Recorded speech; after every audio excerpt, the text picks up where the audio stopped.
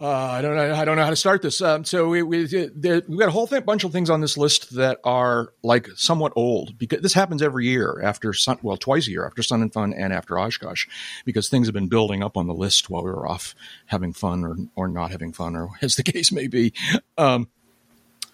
This one's from a while back, but the jetpack guy reappeared. Jetpack guy is back. Yeah. And I don't know what to make of this. I haven't even looked at this story in a couple of weeks. Jeb, you put it on the list. Is it more reputable than any of the others? Well, this is the LA CBS station, so I'll let you make your own judgment on that. The story quotes an FAA official or a spokesperson. Quote, a Boeing 747 pilot reported seeing an object that might have resembled a jetpack 15 miles east of LAX at 5,000 feet altitude. Out of an abundance of caution, air traffic controllers were alerted other pilots in the vicinity. I'm sorry. Maybe the problem is 747 pilots. 737 pilots. This is a 7-4. Oh, I thought you said 3. Okay, 7-4. Well, I don't know. I don't see there's a 747 joke in there someplace. I don't know what it is. Yeah. So, jetpack. But I'm sorry, did you say what altitude they estimated this jetpack to be at? 5,000. Oh, that's not, yeah, okay. Still, it's kind of up there. I wouldn't want to fall from that height. No, neither would I. Oh, dude, you wouldn't feel a thing. Yeah, that's probably true. Except the sudden stop. That's, well, there was a show I was watching last night, and there's this chasm below this walkway. And one guy asks the other guy, says, how deep is this? And he says, how long will it take to hit bottom? He says, the rest of your life. Yeah, okay. So the jetpack guy, again, I don't know what to make of this. I don't know. How can it possibly be that this is a real thing, whatever it is? How could it possibly be that we haven't figured it out yet? All right. This is the 21st century. We got sensors and cameras everywhere. All right. And I continue to, it's an Area 51 thing. All right. No, it's a balloon. Some kind of balloon. I believe it could be a balloon, except that if it were a balloon, they would have figured this out by now. All right. I think it's an Area 51 thing where the government knows what it is and they're keeping it a secret from us. This is what I believe. Why would they be doing this in an arrival corridor at LAX? You know what? Have you been paying attention to our government these days? Why would they be doing anything? All right. Okay. But you know what? This is like I don't know. It's an alien jetpack. That's what it is. It's an alien jetpack, and they don't want to. I don't know what I was going to say. They don't want to make us. They don't want to startle us. They don't want to panic us. But we're past that too, aren't we? So they settled on jetpacks as their mode of transportation. Yeah. Well, I know, and that's not. Well, I don't know. That's the cover story, anyways. It's the truth is out there. The truth is out there. That's right. It's not going to be on this podcast. That's for sure. So, all right. So, yeah. So let's all be careful out there, or at least when you're on that approach to LAX. We should send 172 Drew out to reconnoiter, and we got to get him to fly that approach a couple times. Yeah, because that wouldn't anger anybody. Well, yeah, no, I was going to say, yeah, okay, maybe late at night at LAX it doesn't matter. Yeah, well, but I don't know. So, yeah, okay. Area 51. That's what I'm saying. The truth is out there. The truth is out there. If it's Area 51, the sucker's got a pretty good range. Well, over LAX. I mean Area 51 symbolically, sort of. So, anyways, David, you're awful quiet. You in on this? What's going on? I'm not sure what to think of this. In this lack of decisiveness on some of the spotters, it's like, you sure you saw that? Flying to Florida once, and the better half an hour getting down to Panhandle, and we saw the aerostat that's down there to watch for drug smugglers and other usurpers. And a guy came on. We were on an IFR flight plan. Guy came on the frequency and said he thought he saw a UFO, and the controller, very formal and taking him seriously, asked for more information, like what direction from you, what altitude, how far away. And the guy says, "Oh, never mind. Yeah. It's the aerostat." He was looking at it head on, and it's like this round thing with cable attached to it. When the wind shifted a little bit and he got to look at it from the port side, he realized what it was.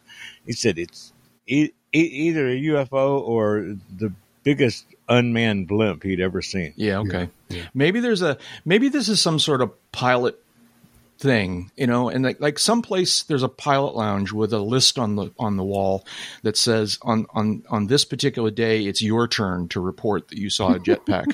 All right, and they're just kind of messing with us, or maybe it's a hazing thing. I don't know. There's a secret airline pilot society, and in order to I don't know. This could have been the FO. He could have been on IOE, and the captain made him do this. That's right. It's your turn today. Do it. Come on. Well, there's enough aerospace industry in the LA basin that it's not a sparse stretch to conceive that one of those companies there has come up with something innovative. But why they're just flying it in that airspace just that baffles me. Brings me full circle to my Area 51, the truth is out there theory. Call Mel Gibson in. Mel Gibson? Mel Gibson? You're thinking of the yeah, okay. I don't think you're thinking of Mel Gibson. But well, he had this movie where he was a widowed farmer and seeing crop dusters on it. Signs. Circles. Signs. Yeah. That was Mel Gibson. I don't know if I know that. That was movie. Mel Gibson. All yeah, right. that was. Yeah. Okay. Well, all right. I will do that research and report back. It should not surprise you to learn I have that DVD. Okay. Welcome, folks, to Uncontrolled Airspace, the General Aviation Podcast. I'm Jack Hodgson, coming to you from the banks of the beautiful Cocheco River in Dover, New Hampshire. Where I'm not recovering from Oshkosh. Oshkosh is over a week ago. I returned home from Oshkosh in order to dive deeply into a very busy work from home project for my day job, and so I'm just kind of like, I don't know. I'm in an altered state of mind these days, but other than that, I'm just kind of having a good time. It's we're about to start. By the time people hear this, it'll be over. But we're about to get a little heat wave up here. They're literally heat emergency warnings, and it's supposed to get to high 90s here today, the next couple of days, and heat index of 105. So everybody's, I don't know, I don't have to work, and I can hide out if I need to. So I guess I'm lucky. But some people are going to struggle with this. What else is going on for me? I'm working on, I'm continuing to do the new Around the Field newsletter. And in the recent issue of the newsletter, I wrote my recap of this year's AirVenture Oshkosh. And I also took a look back at one of the Around the Field columns from the newspaper from the Oshkosh of years ago. And also had a bunch of links to interesting stories about general aviation news. Those things are in my email newsletter. You can check out the current issue and all the past issues at aroundthefield.net. It's free. Anyways, I'm here in a virtual hangar talking to my two good friends. One of those voices is from the air capital of the world, Wichita, Kansas. That's Dave Higdon. Good morning, David. How are you doing? Doing great. Jetman free since 1991. So you say. But, anyways, you're always telling us about various experimental things that are flying over your head there. So what's going on? I'm moaning about 95 degrees. You told me that you had a really hot day in the last couple of days. What was it? 108. Yeah. No, 108? Yep. No, 108 raw temperature or heat index? Raw. No. See, jetpack story right there. I'm not buying it. 108 people will die spontaneously. They'll combust. Well, and that was kind of part of the language in the heat alert that the National Weather Service and all the TV stations were then I for a couple of days. I rescind my joke and tell you to be careful, David. That sounds scary. Well, what was really horrid was the failure of my office air conditioner. Of course, it's always going to be the way it's going to work, right? So I walk in the office and it's like, I must have taken that pizza out a long time ago. But you got a new one now, you said, right? Yep, we got it put in yesterday, Good. and it's been running fine. Yep. And the office is back to a I don't mind sitting here temperature. Mm-hmm. And what you been doing? You been working on anything fun? Usual, just trying to turn and burn on some stories that Yep. I've got on the desk. And, Cool. and staying plenty busy. Yeah. And then my other good friend here in our virtual hangar is from somewhere near Sarasota, Florida, Jeb Burnside. Good morning, Jeb. Good morning. How are you doing? Good morning. So, I'm good. I got. I appreciate you're not snickering at us complaining about the high heat. I sometimes it's best to say nothing. Yeah, okay. But you never do that. But just sometimes it's best, right? If the word sometimes is doing a lot of work. Yeah, Okay. exactly. What's going on? Kind of inverse from Dave. I just finished 2 major projects, as well as the magazine. So I'm nice. Anything you want to plug, or are you just coverage of the aircraft electronics show back in June in Dallas. I finished up my pieces for them on covering what went on. Yeah. So those will probably appear in the September issue of which publication? Of AEA. Right. Avionics News. Avionics News. Thank you. Yes, it would be really embarrassing if you knew the name of that magazine. It would really be embarrassing to do that. Yeah. A good magazine, though. I get it in the mail. I think it's free. It must be because I wouldn't be getting. Yeah, it I get that. I mean, not to give them a plug, but if anybody's interested in what's going on in the avionics industry, that's a great publication to learn. I raced by their booth at Oshkosh. When I was. Did you get the pilot's guide? I managed to scoop one of them yellow bags that had a pilot's guide in it.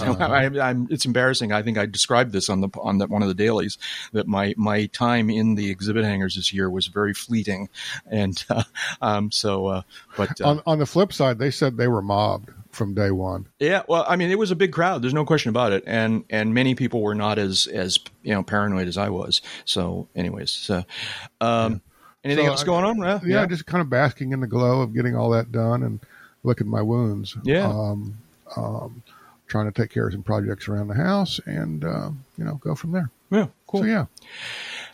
We talked a lot about our different perspectives of Oshkosh on that last daily, but is there any more follow-up? Anybody, any final, they're not final, but further thoughts on this weird recent Oshkosh air venture before we move on? And the answer may be no. I don't have any. I kind of did a brain dump on some of that stuff. Yeah. To get my other stuff done, but yeah. I hadn't really thought about it much later. The numbers came out since we did that daily, recorded that daily, and as we suspected, they were very good, very strong numbers. The attendance was very high, both in terms of 608,000. Yeah, it was a. If it hadn't been for the COVID thing, it would have been an outstanding Oshkosh, and it was an outstanding Oshkosh. My perspective was that it was all sort of, I don't know what the right word to be, tinted, colored, by the COVID situation.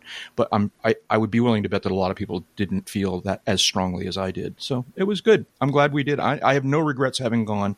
I'm glad I went. But I respect that many people, yourselves included, chose not to. It's all good. It's all good. All right. What else? So they made this announcement about.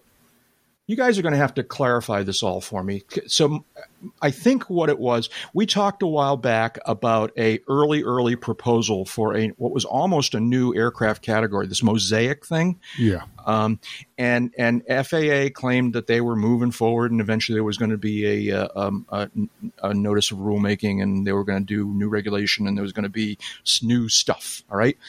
And then the way I heard it was at the meet the administrator, ask the boss session, which did get held apparently at AirVenture. Somebody stood up in the audience and said, "What's the story on this Mosaic?" I'm paraphrasing and I'm half joking. "What's the story on this Mosaic thing? We think it's a pretty bad idea." And the administrator or whatever FAA person was speaking said, "Yeah, you're right. It's a bad idea. We're not doing it." Did you hear that story? I did not hear that story. I heard that story, and what that story fails to acknowledge is that there had already been this all-hands meeting from FAA personnel and the administrator and EAA people and other industry people that was not part of the meet the administrator thing, where this all got discussed and a lot of agreement with the powers that be from the community that this Mosaic thing was evolving into something far more complicated than it had to be, overly complex, and they needed to simplify things. So the FAA said, you're right. We agree with you. And so they're still working on it. Well, these are words that you don't ordinarily hear. The FAA said, yeah, you're right. We're not going to. Okay. Jeb, go ahead. What were you going to say? Yeah, let me just kind of raise my hand here and just ask kind of simple question. Simple? Which is, okay. What is any of this bias? By us. Okay. B-U-Y. What is this by us? Because we already have these aircraft. I know. These aircraft exist. They're flying every day. I have one, by the way. And where's the beef? And no, I agree. I think that was my question. What is any of this bias? We already have all this stuff. I know. Are we talking about pilot certification? Or are we talking about insurance? What are we talking about here that buys me that I want to fly a Mosaic airplane? I want to fly a large LSA or whatever these are called, light personal aircraft. Right. Why? I've got a light personal aircraft. Well, and as surprising as it seems, it sounds like that's what the FAA has been convinced of, that it's not necessary. Yeah. I don't know. David, do you have any insight into how this started and how this got started? And I don't know. What was it supposed to buy us? Do you know? This started a couple of years ago. Yeah. Yeah. Oh, yeah. This is not at the encouragement of the light sport and ultralight communities and the home building communities. And what it is, and I'm going to simplify it as best I can. What this is another attempt to find a magic formula that will let companies build airplanes that are affordable and still have some kick to them. And LSAs didn't turn out to be that way. I mean, I'm looking at a picture from Oshkosh of the administrator sitting in a light sport airplane that I know goes for well north of 100,000, and that's not into the affordable envelope that my brain defines. And you're talking to a guy here that 18,000 on his first airplane and 40 on his second, and sold them both for more than that. My idea of affordable is if you can't fit it in the hangar for less than 50, you're basically pushing people back to the used market. Mm-hmm. And then that's one of the compelling elements of this is that the idea that the fleet is getting older and so much older that it's going to become a financial and safety burden between the airworthiness directives that have to be fulfilled to keep it airworthy because it's old and wearing out, and the time to go forward. So, yeah, Jeb, go ahead. I heard you make a little noise there. Yeah. No, I certainly understand the aging aircraft problems, and I certainly understand the affordability problems. Is Mosaic going to give me a Bonanza or an SR-22 for $50,000? Ain't going to happen. Nope. So, and we were trading emails last night about some aircraft for sale, and I was kind of shocked at the prices lightly used turbocharged SR-22s are getting. Okay, and I don't follow that market as much as you guys do, Yeah. but But I mean, I wonder. we're talking close to $1 million. Yeah, for a single engine 4-place airplane. I wonder if that's a function of or related to the fact that a lot of these kind of big ticket purchases, personal purchases, are very high priced right now. Homes are notoriously high priced right now. Used vehicles are very notoriously high priced right now. It seems to be something Yeah, but there's no related good to reason. The only reason. Hold on. Don't forget the influence of the competition's prices. Yeah. And you can call up Textron Aviation and say you want a new G36 Bonanza, a Beechcraft, and they'll say sure, $1,010,000. Yeah. Okay. Well. Okay. Well, so I don't. Okay. Let's back up though to shortages. The shortages are out there because there's a lot of stuff in demand now. It's true that some segments of the new and used aircraft market have experienced greater demand over the last 18 months than others. And it's also true that there are shortages of various commodities out there, computer chips being one of them. But I don't see inflation being a problem within the general aviation industry. No. I just don't see it. There might be a lot of demand, and now might be a good time to sell my airplane, for example. But that's been true for a couple of years. And I don't think it has anything to do with the post-pandemic shortages. So, but that is all real well and good. But as long as we have to let me put it another way. As long as personal aircraft, new ones, have to be made by hand, they're going to be exorbitantly expensive because of labor costs. And labor costs are going up, as they rightly should. But having said all of that,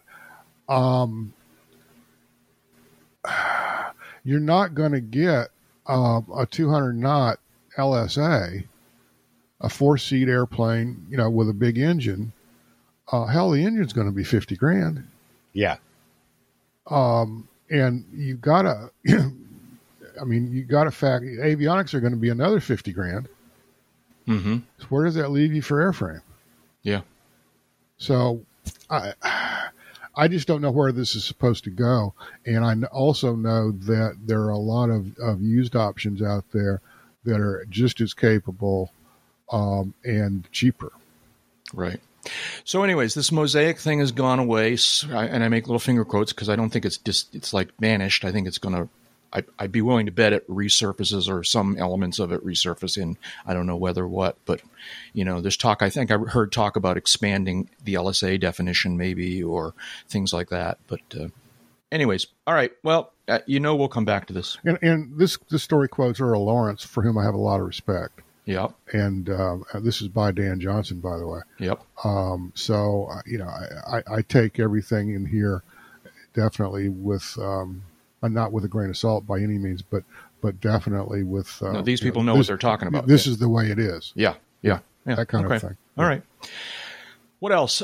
So a bunch of stories in the news recently about Basic Med. Some of these stories claim that Basic Med just passed a big birthday, a big anniversary, although the math doesn't seem to work out for me somehow, some way. It was a 10-year thing, wasn't it? It's 5 years since Basic 5 years. Med. Yeah. Although the lead paragraph on this story, which I'm looking at a General Aviation News story here, 66,000 GA pilots flying under Basic Med. And the lead paragraph says that the program was launched on May 1st, 2017, but then it says that it's 5 years of success. But May of 17 was not 5 years ago, if I'm got the math right? So 18, 19, 20, 21, so that'd be 4 years ago. The program was launched, but I don't think it became effective until May 1. Long story short, however many years it's been, apparently it's very successful. A lot of people flying under Basic Med. What are the safety stats, Jeb? Have you heard? I mean, is it working? A lot of this, this new report cited by GA News from AOPA did look back on, quote, 5 years, unquote, of basic med. And what they found generally was that general aviation continues to get safer. There are downward trends in rates and numbers of accidents over the last few years. We're talking, 1 or 2%. We're not talking 10 or 20% in the rate of the size of those reductions. AOPA's conclusion is that basic med has not had an impact on aviation safety, and in fact, perhaps might be somewhat partially responsible for these slight improvements. Sure. Just to be clear, you say. Argue. Go ahead. I'm sorry. Just to be clear, it hasn't had a negative impact on aviation. It certainly safety. has not had a negative impact. Yeah. Okay. So I mean, what AOPA is saying is that it hasn't had a negative impact. Right now, we do see trends toward greater safety in the industry. Again, they're slight trends, and they're kind of doing a victory lap. Yeah, cool. Full disclosure, I think I'm the only of the three of us who flies, to the extent I fly, but I fly under basic med. And yeah, I mean, I feel like it works for me, serves me as a pilot, and I believe I'm being fair and responsible in terms of self-assessing and all that kind of thing. So there we go. Okay. Yeah. All right. What's next here? I'm sorry, David, you were awful quiet. Anything you wanted to add about basic med or? No. Okay. Yeah. I'm headed in that direction. Yes. Excellent. It's great. And I'm actually coming up on, I have to, let's see now, I forget, the pandemic led me to, well, a lot of things lead me to not fly, but the pandemic certainly did its duty in that regard. And I've sort of lost track, but I think I have a certain requirement to re-up some part of my basic med. I think I need to take the online test. I think it's like 2 years you have to retake the online test. And 4, you get to talk to your doctor again or something like that. So soon I'm going to return from pandemic non-flying, and before I do that, I have to renew, if you will, my basic med. And I will, and I don't expect it'll be a problem. I'm healthy. Ironically, at the end of the pandemic, I'm healthier now than I've been in years. Go figure. Anyways, as an aside, let me say that if you like what we're doing here with this podcast, please consider supporting us with a financial donation. As little as a few dollars a month really helps us to do this podcast. You can send individual donations to the UCAP tip jar via PayPal. Big thanks to some of our recent tip jar supporters, Lyndon N., Michael S., Michael F., and David W. Thank you very much. Or you can become an automatic monthly supporter via Patreon. And thank you to some of our recent Patreon supporters, William H., and Jonathan H., and Colin C., Grant P., Jennifer H., Don M., Patricia S., Jim B., and Jan S., and so many others. Thank you to everyone who supports us on Patreon and by way of PayPal. You folks are the best.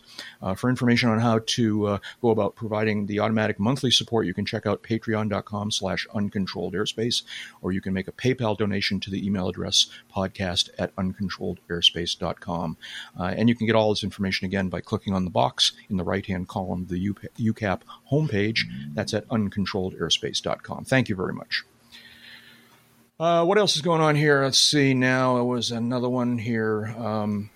In recent episodes, we've talked about how the FAA, I don't know how to characterize this, basically said there's a whole bunches of flight training situations that are no longer legal, and you got to do some paperwork, and this whole LODA thing, and the only big development that I've come across on this is that EAA managed to get some sort of limited blanket exemption for what? You guys familiar with this?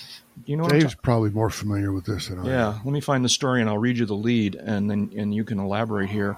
This is from EAA.org's website. EAA granted exemption for flight training in limited category aircraft. This is back on July 25th, which would have been during the fly-in. EAA has been granted a sweeping exemption for flight training in limited category aircraft that any owner or operator can use. This exemption allows owners of limited category warbirds and their associated pilots and partners to continue training in their own aircraft following the disruptive fallout of the FAA interpretation and associated court rulings.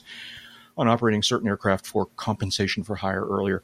I'm going to stop reading it now, but I think what it says here somewhere is that it's not just you wave your EAA card, that there is some I don't know, online paperwork or some sort of paperwork you have to file. But then once you've done that, you can fly, you can do training under this exemption. That's my understanding of it. David, are you familiar with this whole thing? Yeah, it's clear as mud. Okay. It basically is, yeah. Yeah. So, I don't know. So maybe it's not as much progress as FAA claims that it's easy to get a LOTA now. And so you just go get a LOTA and you're good to go. Now, EAA says we got a blanket exemption, but you have to fill out some paperwork, which might be no harder than getting the LOTA in the first place. Well, yeah, I won't name the individual, but an acquaintance of ours, a friend of the podcast, commented that they had signed up for the LOTA, gotten the LOTA online for their experimental aircraft, so they could fly their experimental aircraft, and it was a PETA, but this, picking up the phone and doing anything these days is a PETA. I don't know what it's 6 of one, half a dozen of another. It sounds like. That said, let me go on my normal rant saying, the FAA did this to themselves, and they need to figure a way out of this. And it needs to be much less painful than it already is for these operators. So, my view is for decades, the regulatory treatment of these activities has been X. And all of a sudden, there's this big to-do that some court wrote in a non-published opinion that it's actually Y. And all the FAA has to do is say, no, we've been doing it this way for years, and we're going to keep doing it this way. Yeah. And if the court makes a stink about this, then okay, we'll do a rulemaking, get it over with. Let's rip the Band-Aid off. But they've really, I think, kind of stumbled and screwed the pooch on a lot of this. Unintended consequences. I continue to think that the FAA thought that they were dealing with one particular recalcitrant training operation, and inadvertently found themselves in this industry-wide precedent. And oops, now what do we do? Can't go back on what we said. I mean, they've had an interpretation for decades that flight training in these aircraft is X, and this court said no, it's Y. Yeah, and it's just a policy determination, and the FAA is letting the court change their policy for no good reason. Yeah. Anyway, so okay. I mean, they need to kind of stand up for their own rice bowl, I think. Yeah. Well, they have to make up for their common sense on the Mosaic thing by doing. You have to balance these things out, Yeah. Ruin their reputation altogether if they started to be reasonable on everything. The large print taketh, the small print taketh away. There you go. Anyways, David, anything to add to this? No? Years ago when this phrase was more in more popular use, I would say that you could put this rule or this interpretation in a dictionary next to the acronym FUBAR. Yeah. Yep. Okay. All right then. Well, we'll see how it goes here, but there's that. What else here? On some slightly lighter notes here, let's see now. The Mars rover Perseverance apparently has lost its rocks. I just don't understand. I think it's the old Walt Disney character or Warner Brothers character, the little alien with the cap, and there you go, and Bugs Bunny with the carrot. Marvin the Martian. Marvin the Martian. Yeah, Marvin the Martian stole this rock. Yeah. He snuck in behind the camera. Yeah. And when the camera wasn't looking, he grabbed the rock and skedaddled. So I was going to suggest that the jetpack guy took the Perseverance rocks. Well, see, but maybe Marvin is the jetpack guy. All right. He gets around. Yeah. all kidding aside, this is a weird thing. So Perseverance is one of the experiments that Perseverance is going to do, as I understand it, is it's basically drilling sample cores out of the Martian surface, and the way it's supposed to work is that it drills this circular drill of some sort, and then when it pulls the drill back out, there's supposed to be rocks inside the drill or the cylinder or whatever it is. All right, and so they drilled the hole, and everything seemed like it was working fine. And they pulled the thing back out, and there's nothing in the tube, and they're trying to figure out what the heck happened to the rocks. And it's like using a hole saw. If anybody's ever done that, you can't get rid of this stuff. Whatever you do, you can't pry the rock, you can't pry the material out of the hole saw after you finish. Yeah. I don't understand why we're having this problem, except it's got to be Marvin the Martian. Yep. Yeah, Marvin the Martian, or the Martian rocks are just a different consistency than anyone ever expected, and that's what experiments are all about. And maybe we're finding out that Mars has different physics. Yeah. Okay. Sure. Yes, that's exactly what it is. As long as they don't use the Q36 space modulator on it, that'd be fine. Yeah. I'm sorry, I got to write that down. Q36 space modulator. Okay. Yes. All right. Especially if it hasn't been calibrated. On somewhat related space news here, because this is now the space podcast. Who is an astronaut? The definition of astronaut. I don't think we talked about this on an episode. So we were excited and congratulating, backslapping, if you will, the recent space tourists from two different flights, particularly Wally, the woman Wally, whose last name I'm blanking on now. Yeah. And one of the things that they would earn by this flight up to a certain altitude was that they would earn an astronaut decoder ring of some sort. Now, all kidding aside, apparently there was some certificate that comes with getting. Well, they thought they were going to get astronaut wings. Yeah, exactly. Okay, but after these two tourist flights happened, NASA suddenly said, "Time out. All right, let's revisit what the right definition of astronaut is." And as a result, almost all of these people on the two tourist flights no longer qualify.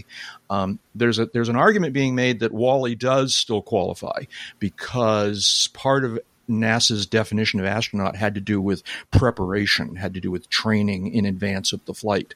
And although Wally did her training 40 or 50 years ago, she did do the training. And so arguably Wally still earned her wings as she should have. Yes, agreed. And the others maybe didn't. Anything you guys want to add to that? I don't know. I think they're starting to grade on the curve here. They are exactly starting to grade on the curve, but yeah.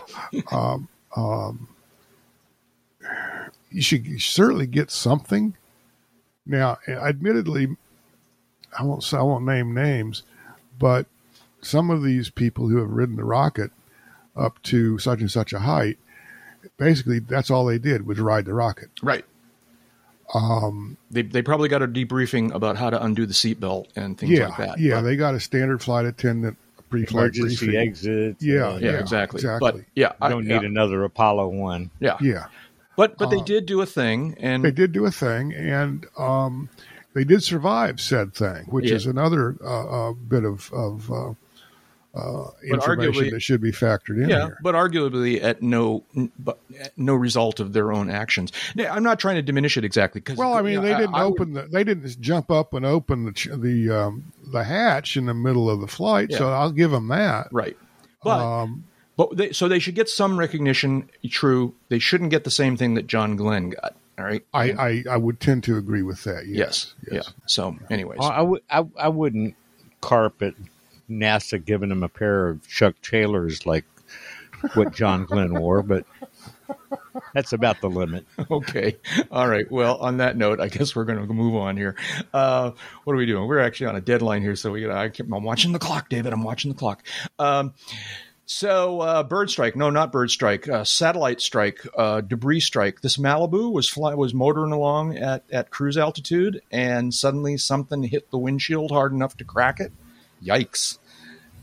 Have you seen this story? I just now am seeing this. like put a crack in the outer layer of the windshield, as I understand it, and it's kind of like that'll wake you up. And they basically got on the radio and said, ATC, we kind of need to land, and so they did, and it was fine. But now they're trying to figure out what it was, and the hypothesis is that this was a bit of space debris that hadn't quite burned up yet, and which I don't know what else would it have been. Well, it wasn't a bird. It probably wasn't a bird. A couple of guys in the comments here make a point. Yeah, that is not a bad one, which is if it had been a piece of space debris, it would have been moving at such a speed that cracking the windshield would have been the least of your worries. Yeah, that makes some sense. It does make some sense. It's a lot of mass, a lot of energy. Even a tiny thing. Exactly. Yeah. Yeah, exactly. So someone else made a comment that, something dropped from another airplane. Who knows? Stuff happens, although, it generally doesn't happen at flight level 180. Oh, is that where they were? Yeah. Okay. Yeah. They were cruising at 18. I don't know. I mean, do the windshields like this have any history of spontaneously? I can know it's easy for me to say cracking. Doesn't. It was a PA-46 Malibu Meridian, apparently. Not to my knowledge. Yeah, so it couldn't be like just degraded temperature weirdness. I don't know, but okay, all right. Well, time will tell. There have been instances of windshields on pressurized aircraft failing, but none involving the Malibu that I've ever heard of. Right. Okay. I'm sorry, the Meridian. I wish they didn't reuse those names like that. Malibu Meridian. That's the turboprop.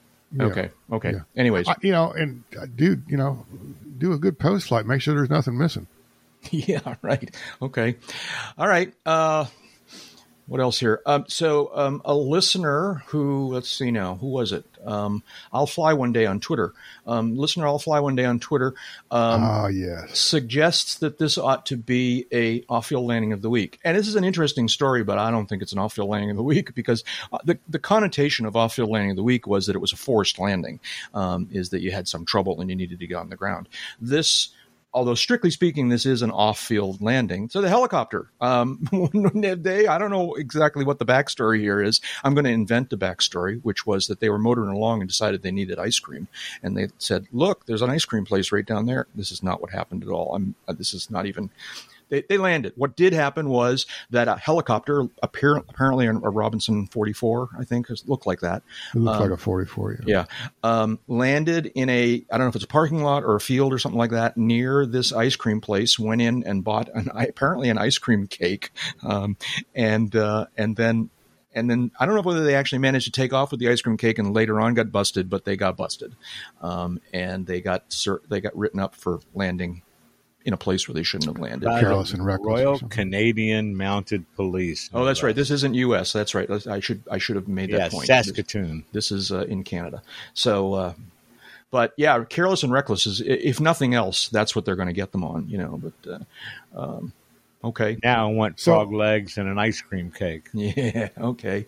I'm sorry, Jeb. Go ahead. So we're really totally avoiding the question of why they have Dairy Queens in Saskatchewan. No ice cream. No ice cream. You Florida boys don't understand. You Florida men don't understand this. Okay, but so you're gonna take that? You really gonna let me get away with that? You Florida men don't understand that ice cream is not a summer dessert. Ice cream is actually more of a winter dessert than a summer dessert. Look, I have a close, fruitful, and intimate relationship with Ben and Jerry's. Yeah. So, okay. I actually do know that. Yes. Okay. Yeah. So let's move on. Yeah. Cherry Garcia, as I recall. Cherry Garcia. Garcia. I'm also becoming partial to half baked. Yeah. See, that's mine because I'm a chocolate guy. Half baked is my thing. David, do you have a ice cream flavor? I'm a chocoholic. Yeah. Okay. So pure chocolate. One of my I love dark chocolate. Yeah. One of my favorite brews that periodically comes up at one of the local brew pubs is made with a combination of coffee beans and chocolate, and it is tasty. Yeah, okay. Sounds good. All right. Well, but just remember, when you have these cravings for ice cream, don't land your aircraft in the field next to the ice cream. Well, it says the pilot was licensed. It was illegal to land the helicopter in the area. I don't quite understand. I don't know. I'm not sure I understand that either. But because unless it landed in a quote high traffic unquote parking lot. Yeah, except that the picture shows it sitting in with nothing else around it. An empty lot. Yeah. So I don't know, but the circumstances could have been that it was a little dicey. I don't know. I don't know. But what's the point of having a helicopter if you can't land it in the field next to the ice cream place? They're eating ice cream while in a helicopter. Okay, so there's got to be something illegal. All right. Okay, we cannot allow this kind of behavior in civilized society. I know, right? So that there has to be some penalty. I know. Turbo, are you out there? You need to fill us in on how this works. He's our resident helicopter. It's guy. Canadian too, so there's that. Well, okay, yeah, but Turbo, knowing Turbo, he's landed for ice cream, but I don't know. Fill us in, Turbo. Let us know what happened. He's going to call me on his phone now from the helicopter. He does this all the time. He'll be he does it all the time. Yes. Within seconds of him hearing me say this, whenever he hears me say it, my phone will ring, and it will be Turbo calling me from the helicopter. All right. What else? We're almost. We're nearing the end of our allotted time. We cannot allow an ice cream bar gap. That's right. That's right. That's right. More Dairy Queens. Quickly, did we used to not be able to fly in the national parks and we now can? I don't understand what this is all about. David, I think you put this on there. What's the story here? The national parks get aviation is the headline. You're going to make me read the story, aren't you? Okay. Yeah, I put this on the list. Yeah. From the National Park Service. Yeah. They put out this piece that looks at all the national parks or memorials or other kind of special pieces of real estate with connections to aviation. And it's basically an invitation to go visit them. Nice. But it's not like these didn't used to exist and now they do. This is just them highlighting them, which is a good thing. It's cool. Yeah, exactly. Yeah. Yeah, there's a bunch of stories here on this page. We'll put a link in the show notes. But it's nps. You better find the link. Quick quiz: Which of these national parks can you actually fly into? I don't know. By these, do you mean is there a list here that I'm not seeing? Well, this page has several listed on it. Okay. I don't know. Which ones can you fly? The Wright Brothers National Memorial. That's the one I was came to my mind first. Yeah, first flight. Yeah, Yep. Kitty Hawk, North Carolina. For sure. And okay. Yeah, find a link in the show notes, or you could Google it. The page is labeled National Park Service Travel Sites of American Aviation. And you might and DuckDuckGo. We shouldn't give this story time without giving a similar nod to the Recreational Aviation Foundation, the RAF. Yes. Because they help create, maintain, and use wilderness runways, for lack of a better word. And they've got a whole list of places where you can fly in. Some of them with campsites. Some of them are just nothing but a strip. And don't forget your toilet paper. Yeah, I know, right? Speaking of not forgetting your toilet paper, I think I'm going to push this off. You're going to use that. You're going to stick with that as a segue. I am. And more of a teaser for a future episode because we're running out of time here. And this story about this, I believe it's a 737, Indonesian 737, that made this crazy sort of approach or final to landing. And I used the word landing with finger quotes. And many of us saw there was a YouTube video from in the cockpit. Amazingly, there was someone shooting in the cockpit when this happened, and it was like this awesomely awesome, crazily unstabilized approach, ending in a very, very firm landing.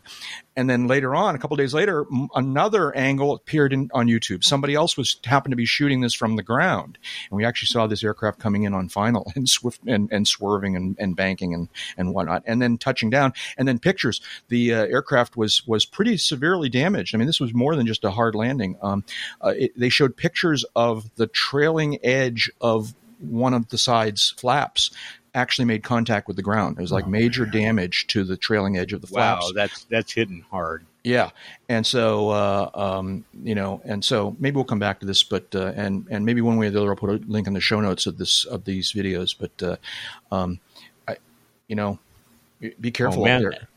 That wasn't a landing. That was an arrival. It surely was. It surely was. Anyways, I don't know. Maybe we'll come back to that one day. But I got to get David going here because he's got people to see and places to go. Thank you, guys. I appreciate it. It's always fun talking with you. Jeb Burnside is a freelance aviation writer and editor, serving as the editor-in-chief of Aviation Safety magazine. He's also a regular contributor to other aviation publications online. You can find Jeb's work at aviationsafetymagazine.com. His magazine is on Twitter as AvSafetyMag. You can also find his work at aea.net, avweb.com, and on Twitter, he is BurnsideJ. And Dave Higdon. Dave's an aviation photographer, an aviation journalist, and the U.S. editor of London's AvBuyer magazine. You can find his work online at avbuyer.com, man, I was doing so good there too. You were. AEA.net, and on Twitter, he is Real Higdon. And I'm Jack Hodgson. I'm a private pilot, a freelance writer, and a digital media producer. You can find me online in most places by the all one-word username Jack Hodgson. For example, Twitter /Jack Hodgson, YouTube /Jack Hodgson, Patreon Jack Hodgson. You can find my ebooks on Amazon by searching for Around the Field in the books section. And more recently, you can sign up now for my Around the Field email newsletter at aroundthefield.net. Hey, David, was there something you wanted to tell us? Yeah, you get to do this more and more often and longer if you fly because, well, you've heard it before. Time spent flying is not subtracted from your lifespan. Bye-bye. And that's enough talking. Let's go flying. And remember, there are 3 simple rules for making a smooth landing. Unfortunately, no one knows what they are.